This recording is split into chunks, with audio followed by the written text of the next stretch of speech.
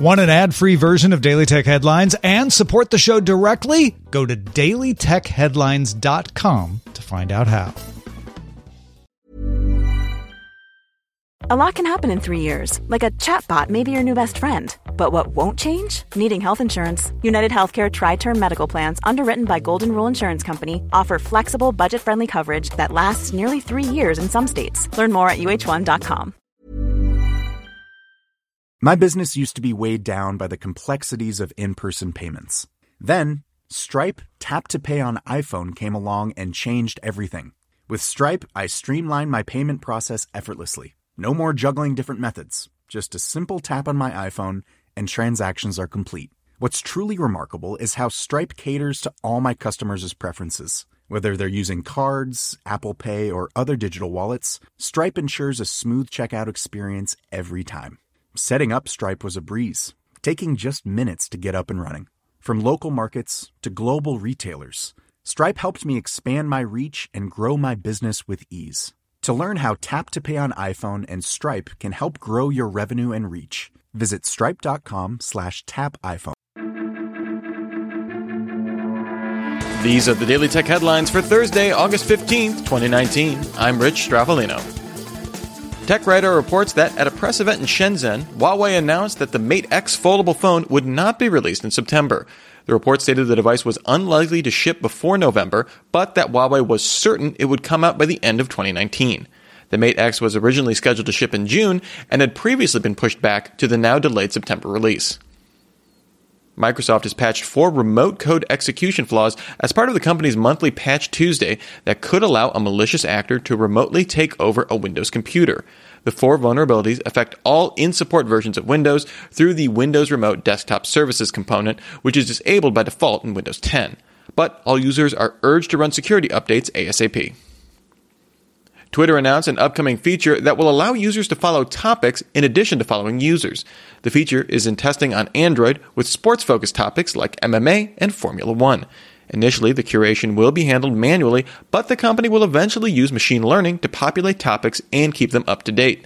Other features being developed include temporarily muting a topic to keep tweets out of your timeline, searchable direct messages, and the ability to reorder the photos in a tweet after you've attached them to a new post. The company also plans to add support for Apple's Live Photos. A senior unnamed surveillance officer reports that Huawei helped the governments of Uganda and Zambia spy on political opponents, including intercepting communications and tracking opponents' movements using cellular data, according to the Wall Street Journal. A representative from Zambia's ruling party confirmed Huawei technicians played a part in the fight against certain news sites, stating, "Whenever we want to track down perpetrators of fake news, we ask Zikta, which is our lead agency.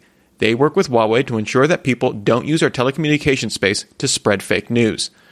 Huawei has denied involvement and that its own internal investigations show the company nor its employees have engaged in alleged activities.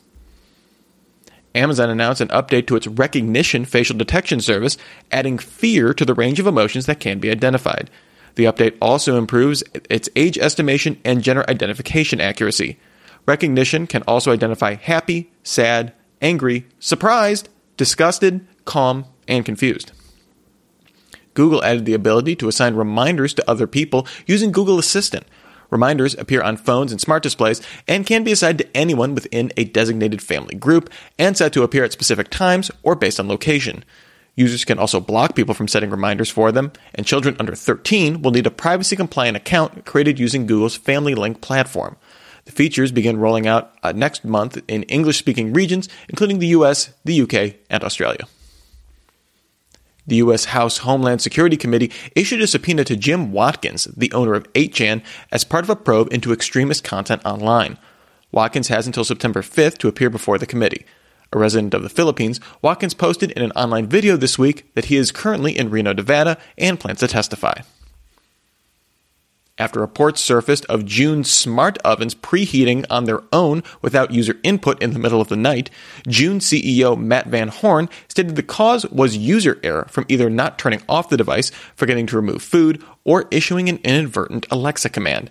In a post to a June Oven owners Facebook group, Van Horn said an update to disable remote preheating was coming soon.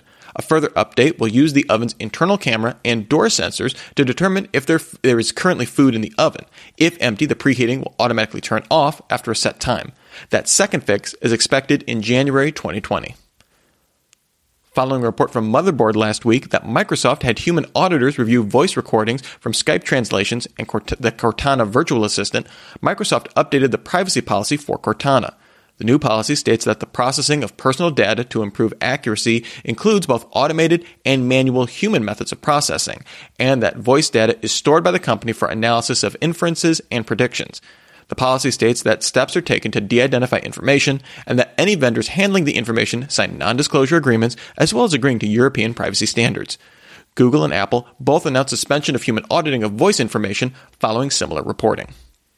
And finally, Google announced in an email to owners of Nest Cams, Nest Hello, and Drop Cams that it will deprecate the ability to disable the status light on those devices.